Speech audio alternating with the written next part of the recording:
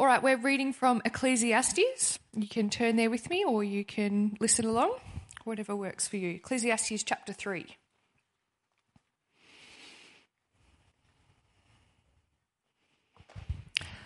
All right, so Ecclesiastes chapter 3, starting at verse 1.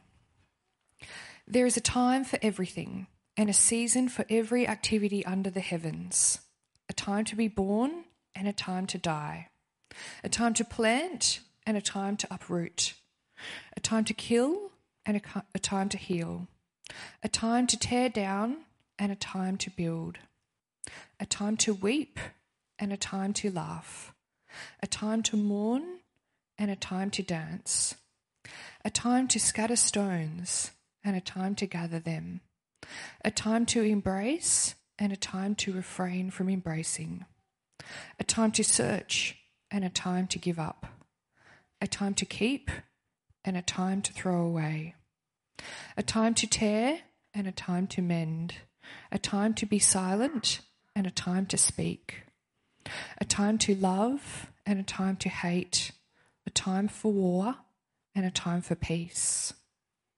What do workers gain from their toil? I have seen the burden God has laid on the human race. He has made everything beautiful in its time. He has also set eternity in the human heart. Yet no one can fathom what God has done from beginning to end. I know that there is nothing better for people than to be happy and to do good while they live, that each of them may eat and drink and find satisfaction in their toil. This is the gift of God. I know that everything God does will endure forever. Nothing can be added to it, and nothing can be taken from it. God does it so that people will fear him. Whatever is has already been, and what will be has been before, and God will call the past to account. Thanks, Corinne. Doesn't Corinne have a lovely tone? Well, good morning, everyone. My name's Tim, part of the pastoral team here at the Lakes, and if you're visiting, a warm welcome from me to you. And Happy New Year, everyone. Happy New Year. Who was up for the count at midnight? Oh, not intentional. There's not too many of us, so how about we count in the new year together? We've got something on the screen. Are you ready? Big voice. Let's count.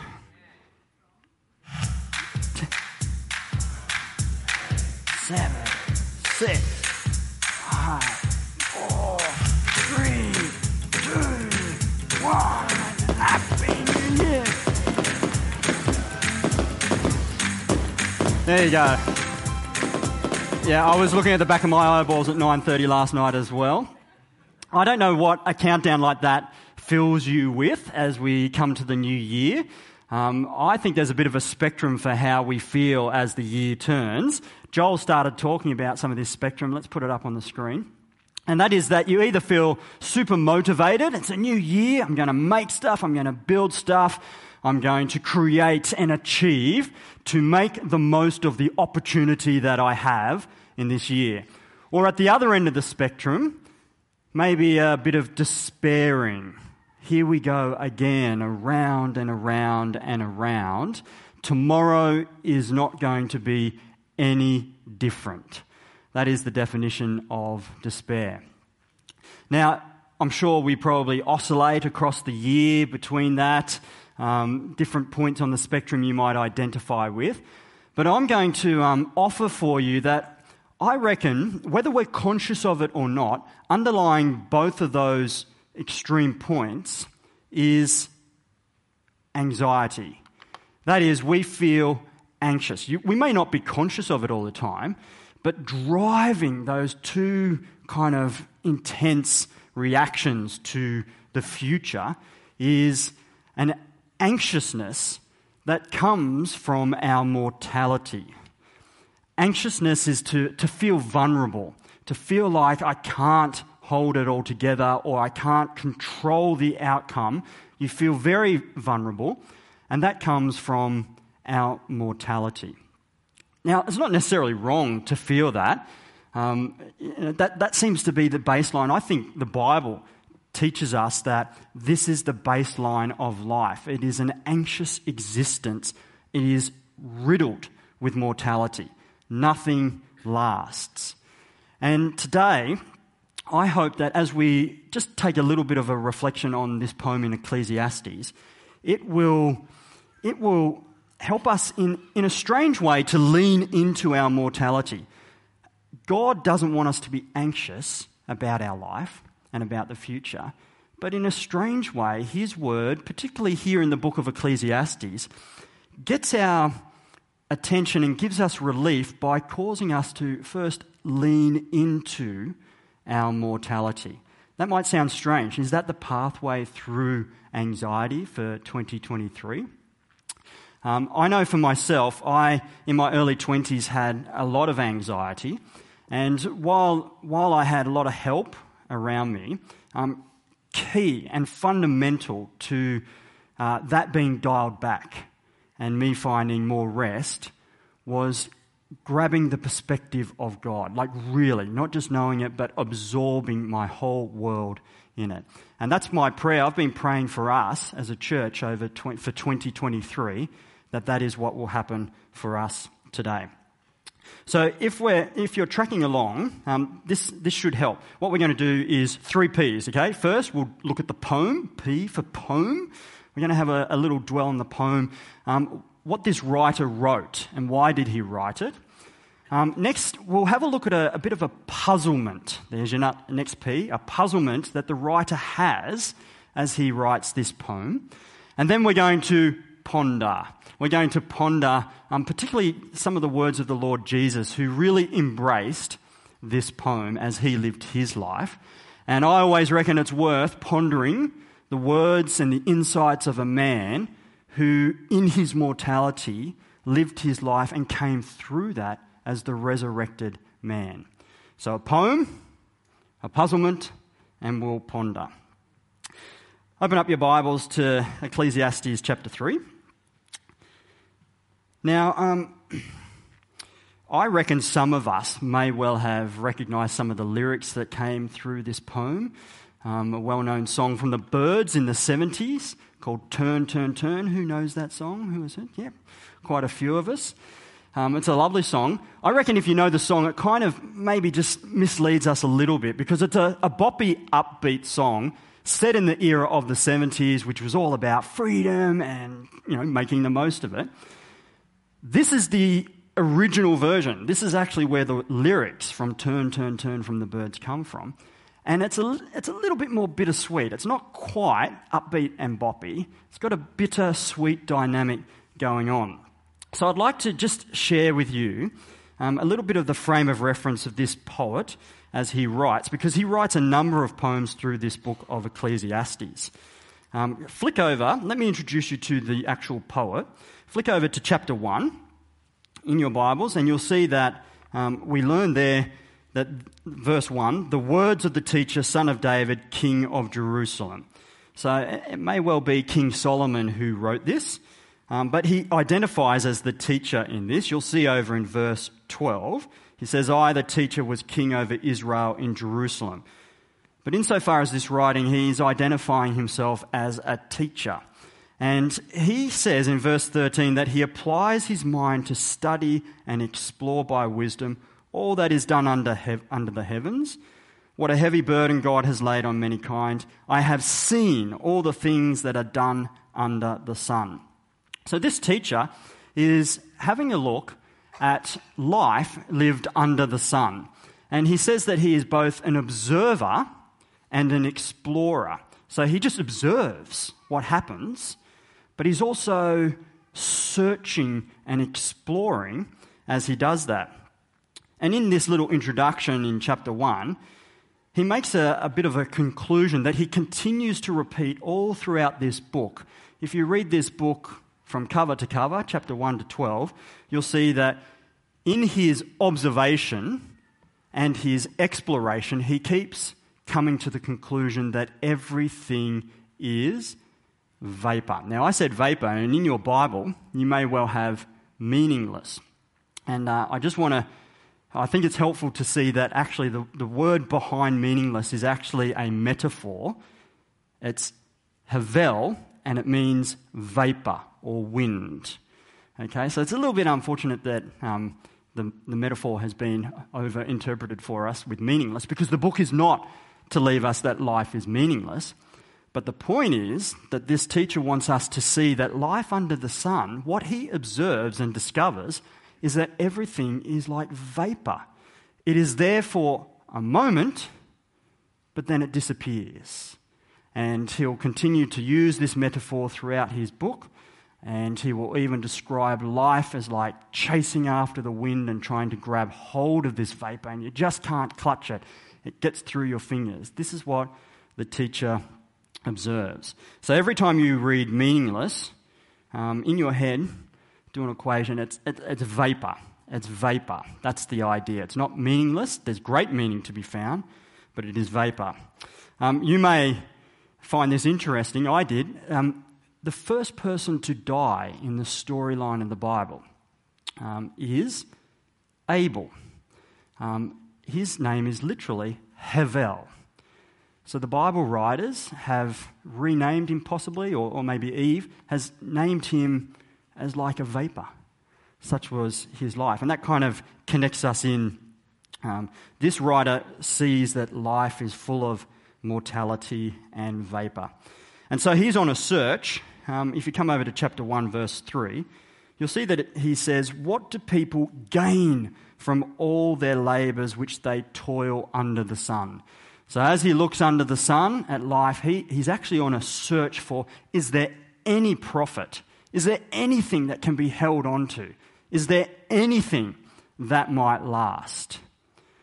So this is the frame of this writer.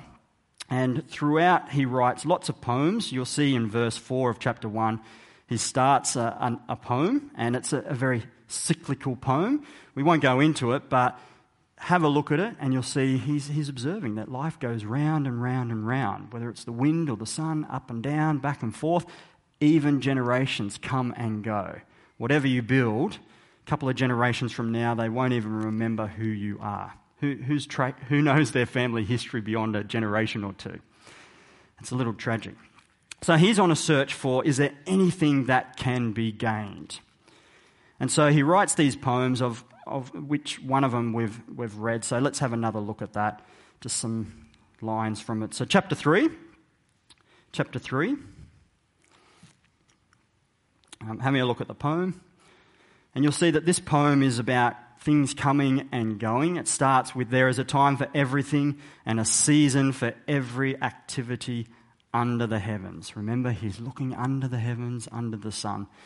And he observes that there is a time to be born and a time to die. Now, we tend to read things very fast, but the poem is meant to give us each line and just sort of hook into us. And how do you feel as you hear that? A time to be born and a time to die. I was born in the 70s. I was born in the 70s when that song came. And I'm sure that was the era, as I said, full of life and freedom. And now I'm recognising that I feel, after a bit of water skiing on New Year's Eve, feel like I'm getting closer to dying. There's a time, that's life, isn't it? A time to be born and a time to die, a time to plant and a time to uproot. I was doing water skiing with my family, and there my mum and dad are in the process of moving. And Dad has spent 25 years on his lovely garden, and he's trying to uproot in order to replant certain plants there. You hit a point in life where you realise you just can't hold on to everything as it is. Verse 3, a time to kill and a time to heal. The writer recognises that in this world, there's times where people have to kill, and there's a time where you heal.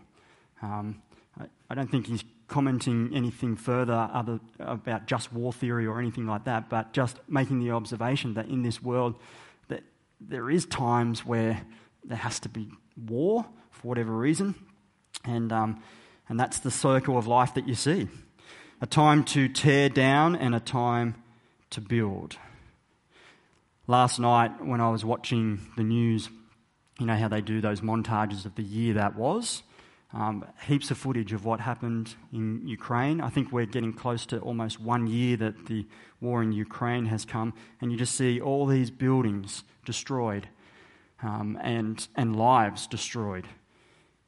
Each of those buildings represent people's lives that have been lost or forever changed.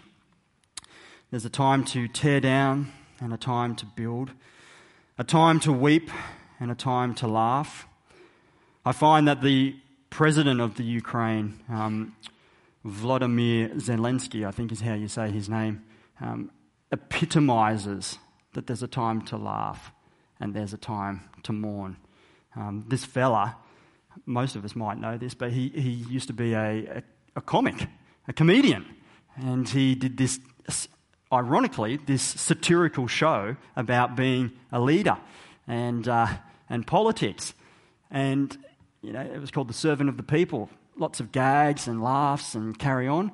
And then he's become the president, and he has stuck his own feet into boots and gone into the trenches and sat next to those on the front line to fight for his country. Seriously, watching people die around him. There's a time to laugh, and then there's a time to mourn. This is equivalent to like Rob Sitch becoming our Prime Minister in wartime, or Sean McAuliffe. Yeah. A time to mourn and a time to dance, a time to scatter stones and a time to gather them, a time to embrace and a time to refrain from embracing, a time to search and a time to give up. That line, nothing lasts. There's a time to search and a time to give up. This time of year, I'm always hearing stories of bushwalks where people have got lost or boats have capsized, and it breaks my heart when you hear, after days of searching, they say, we have to give up. We are no longer running the search. This is life. Nothing lasts. A time to search and a time to give up, a time to keep and a time to throw away, a time to be silent and a time to speak, a time to love and a time to hate, a time for war and a time for peace. We don't quite see it in English, but that last line is a bit of a mirror to focus us in on those inner words. So you've got love and peace on the outside and then hate and war in the middle. And it's a bit of a technique to kind of land us poetically that, even the good times end up unraveling. Everything is vapor. So as we went through that poem, do you hear the tick-tock of time? Like even the poet strikes the chime. Time, time, tick-tock, tick-tock. And then with the imagery, it's time, time, death, time, end, time, vapor. This poet, as he explores and observes under the sun, he sees that everything ends up not lasting. And that might sound a little bit depressing, but he actually wants us to realise that and not pretend otherwise, to lean into it. That's the first step, to actually not pretend otherwise, that this life can actually be held onto. And after his couple of poems in these first opening chapters, he actually goes on to sort of share the puzzlement that he has, the perplexity that he gets out of all of this. So let's have a look at that in verse 9. He comes back to that question that he keeps asking that we saw in chapter 1, but he keeps asking it all through the book. What do workers or humanity gain from their toil? Remember, he's on a search. Can you gain anything? I have seen the burden God has laid on the human race. He has made everything beautiful in its time, and he has set eternity in the human heart, yet no one can fathom what God has done from beginning to end.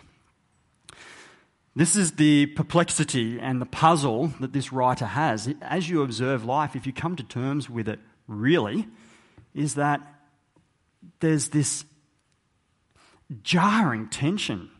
I mean, it bites, doesn't it? That you see that there are lots of beautiful things in this world, but then they go. And you also see that within yourself, we desire to live. We don't desire for things to finish. We have eternity set in our hearts. We want to be alive. You want to go on. We want to live in beauty forever. So that's the great puzzlement that this explorer and observer comes to. But he doesn't just leave us there. I said I'd do a bit of pondering on what the Lord Jesus says. Our teacher here actually does some pondering as well. And you'll notice that what he does is he starts to lift his eyes above the sun and above the heavens. So as he ponders, he starts to see that eternity is bound up with God, who is beyond the sun and this earth, who is beyond the heavens. So as he puzzles, he starts to talk about how God, have a look at verse 14. He says, "This is what I know." These are the things that he has ultimately discovered. "I know that everything God does will endure forever." Eternity is bound up. That desire that we want to be alive and live forever is bound up with the God who is above the heavens. And nothing can be added to it and nothing taken away from it. God does it so that people might fear him. So our teacher starts to do his own pondering, and he's a guy that's pondering with the Bible and the scripture that has occurred before him. And he, as we've said, recognizes that eternity is bound up with God who is beyond this life. But he also recognizes that the mortality that we experience, the vapor-like existence to life that we experience, is actually part of God's gift to us in order to bring us towards him. And he is talking from a backstory that is part of our Bibles, which explains that the reason there is mortality, the reason that there is death and that nothing lasts ultimately in this life, is because of humanity's sin and rebellion against God. We read about that in Genesis chapter 3. But the interesting thing is, as you read there and across the Bible story, is you see that although God said that for sin and rebellion against him, the punishment is death and judgment, he postpones that. It doesn't come straight away. In fact, he has given us an existence where death is postponed, but we feel the frustration of it. All in the hope that we might be driven back to God. All in the hope that we might come to him for our answer and our solutions and our fulfillment of that desire to find eternity. So, this poet sees that beyond all the vapor-like life, the mortality under the sun, we have to look above the sun, above the heavens, to the maker of the heavens, the creator, God. And we need to do that before time runs out. So God, in his mercy, has actually given us a life that is full of the experience of it being short, in the hope that we will turn to him. Our teacher here will say some final words right at the end of his book of Ecclesiastes, where he does a big sum up of this wonderful book. And let me read it to you. So this is the final chapter, and he's talking to those that might listen to him. So basically this comes after that. So if you know that life is a vapor, and you have reckoned that you are mortal, remember your Creator in the days of your youth, before the days of trouble come, and the years approach when you will say, I find no pleasure in them. before the sun and light and the moons and the stars grow dark, and the clouds return after the rain, and the dust returns to the ground it came from. This teacher and God, through this teacher, is pleading with us to remember our Creator, to reckon that life is short. In a strange way, to lean into your mortality and then go to God before it is too late. Now, I gave a personal reflection at the start that it feels like society is very anxious. And I don't know if you have felt that particularly over the last year. Lots of people, either they display that they're more anxious and you talk about worries, or even saying, hey, I have anxiety or I feel very anxious. I've seen it in amongst my friends. I've seen it in my wider family. But here's the thing. I've also seen it amongst Christians. And this is just my personal observation, so you can take it or leave it. But it has, to me, I feel like I've witnessed amongst Christians and even amongst our church more talk of, I feel anxious, and a sharing of worries about the future. And it makes me wonder, why is that? Is it that in some large part we have tried to cling on to this life? Are we focusing in the wrong place? Do we have our eyes constantly under the sun, just looking horizontally? We might know some of this stuff, but do we actually go to God? Do we practically spend our life day by day not feeling like God actually does care or has the power to control these things? And so we do invest all of our energies and hopes and our desire for security into the stuff of this world, whatever it might be. I think it's worth us pondering this year, as we go into 2023, where we are at with our anxiety, if we're feeling anxious, and where are we at with our confidence in God. Now, this is not to say that if you feel anxious that is a wrong thing. Ecclesiastes is showing that's the baseline of living in life. It's a very vulnerable place that we live in, wherever you live in the world.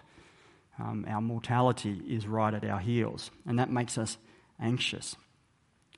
But for us as Christians, God wants us to ever increase in our confidence that He cares for us, that He loves us, and that He has got us. And so it's worth us asking, if we are feeling anxious and that just continues to be there, are we making sure that we are looking to our Creator and hearing His perspective, where He keeps taking our eyes above the heavens? I know that anxiety is such that for some of us it can even shape our bodies. That your body may have been habituated in patterns of worry, and it doesn't happen overnight, these kind of changes. And you may need some help, and you may need to talk with people and keep working on that overall. But my personal experience, which I shared before, was that key to the anxiety being drained away and having less worries and actually enjoying the fact that life is temporary came from more and being reminded and recalibrated into this perspective. That to actually go, under God, life is temporary, but God has good things for us, and an eternity is bound up with Him. That is where my hope lies. I'd like to take us now just to the Lord Jesus, who also pondered on these things, and I find it remarkable. So turn over to Luke 9. Luke 9, let's have a look here. Jesus, so much of his teaching seems to be speaking just like the teacher in Ecclesiastes, trying to implore his disciples and us to reckon with the reality of life, that it is short. So let me read for you Luke 9. In fact, I think I'd put it on here. Yeah, wonderful. So Luke 9, 21 to 26. Jesus has just had his disciples recognize him as the Messiah, but on this occasion, he strictly warns them not to tell this to anyone. And he said, "The Son of Man must suffer many things and be rejected by the elders, the chief priests, and the teachers of the law, and must be killed and on the third day be raised to life." Then he said to them all, "Whoever wants to be my disciple must deny themselves and take up their cross daily and follow me. For whoever wants to save their life will lose it, but whoever loses their life for me will save it. What good is it for someone to gain the whole world and yet lose or forfeit their very self? Whoever is ashamed of me and my words, the Son of Man will be ashamed of them when he comes in his glory and in the glory of the Father and the holy angels." What we've just witnessed there is Jesus, who is God above the heavens, graciously coming down as a man under the sun, under the heavens, taking on flesh, taking on mortality. That's what Christmas was all about. And he lives his life, as we've just read there, very conscious that life is short. I mean, he speaks very openly. Life is short. And for him, he seemed to be very conscious that his own life would be cut prematurely short. At 33 years of age, he died. And that is because as he teaches and preaches, he speaks of himself as the person from heaven, God, coming down to take on human flesh in order to do away with that great problem of sin, which brings mortality, death, and then later God's judgment. And as he talks about his own life coming to take that away for all of humanity, time and time again he says, "Come to me, all you who are weak and weary, and I will give you rest." He constantly tells his disciples and us to not worry. If you're worrying, come back to him, recalibrate, don't worry. He will contrast that the pagans or people who are not Christians, that's really what consumes them day in and day out, is they live for trying to control these worries that they have. He says things like, and you can do this in your own time if you'd like to read in Luke 12, some wonderful passages there where he says, God knows all the hairs on our head, and that even if we worry, we would not add to them or change the colour of them outside of God's plan. And who by worrying can actually add an hour to their life?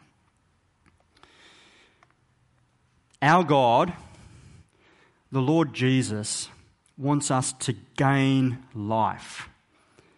And ironically, it's by admitting that we are mortal under God and those reasons why, and coming to him for forgiveness in order to get that eternity that we so desire. I have found personally that as I embrace that and even recalibrate at times, coming back to that, I actually read, this is my own personal little New Year's ritual, I sit down and read the book of Ecclesiastes cover to cover every new year to recalibrate myself in these things. And that's why God has given us his word, because we forget, to remind us that in him is life.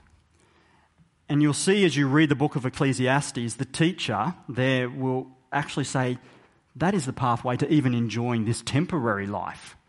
You can start to enjoy food and drink and friends and all the wonderful, beautiful things because you're not clinging on to them for your absolute security. We cling to our Creator in heaven.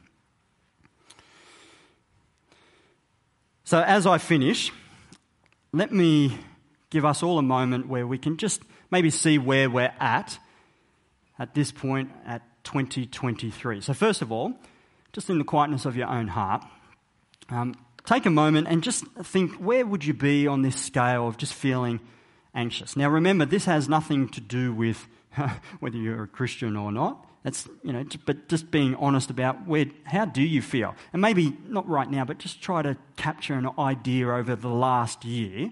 Where would you kind of plot yourself? 5 being in the middle. Are you more or less anxious? Do you have many worries? So just take a moment, try to see where you would land.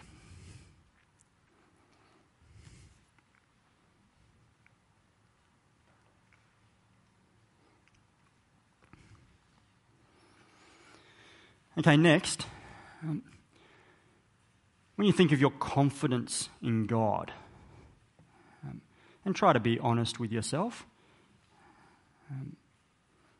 maybe reflect over the last year, how have you kind of lived life that would kind of show you a little bit of just how confident you are in God or not?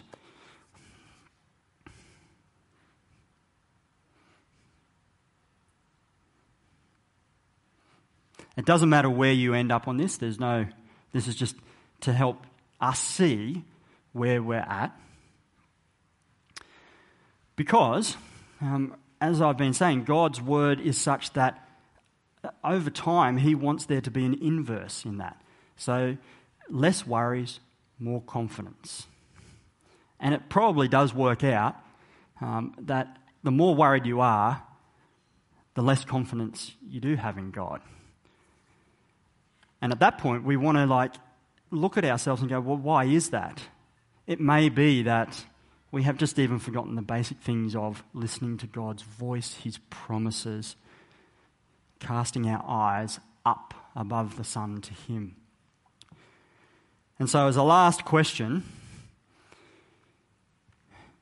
are you willing to lean into God's perspective more? And if so, what would that look like? So just maybe ask yourself, and be honest again, how willing are you right now? And you might need to say, look, I didn't get much sleep. I was up at midnight, so right now I'm kind of whatever, that's okay. But how willing? And then think, wherever you have plotted yourself, if you were to just move it positively more, so to take one step in order to be more willing, or to take that step to lean in towards God, what would that look like for you this year? If you were to go out the door today and go, right, I'm at least going to do something in order to increase my perspective above the clouds, above the sun, God's perspective, what would that be? And I'm going to pray as we just ask the Lord to please help us, Lord, see where we're at with you. We are small and vulnerable and can be thrown around by our many worries. And so, Lord, we ask as we go into 2023, please increase our faith, increase our confidence, increase our belief that you care and that you've got this. You've got each one of us in the palm of your hands. You know our beginning through to our end, and you've got us safely going on into eternity. I pray, Lord, that you will help each one of us to take the next step in loving you and following you and living for you in 2023. And we ask that by your Spirit you will help us to not fade away from even where you've brought us today. We pray this in your name. Amen.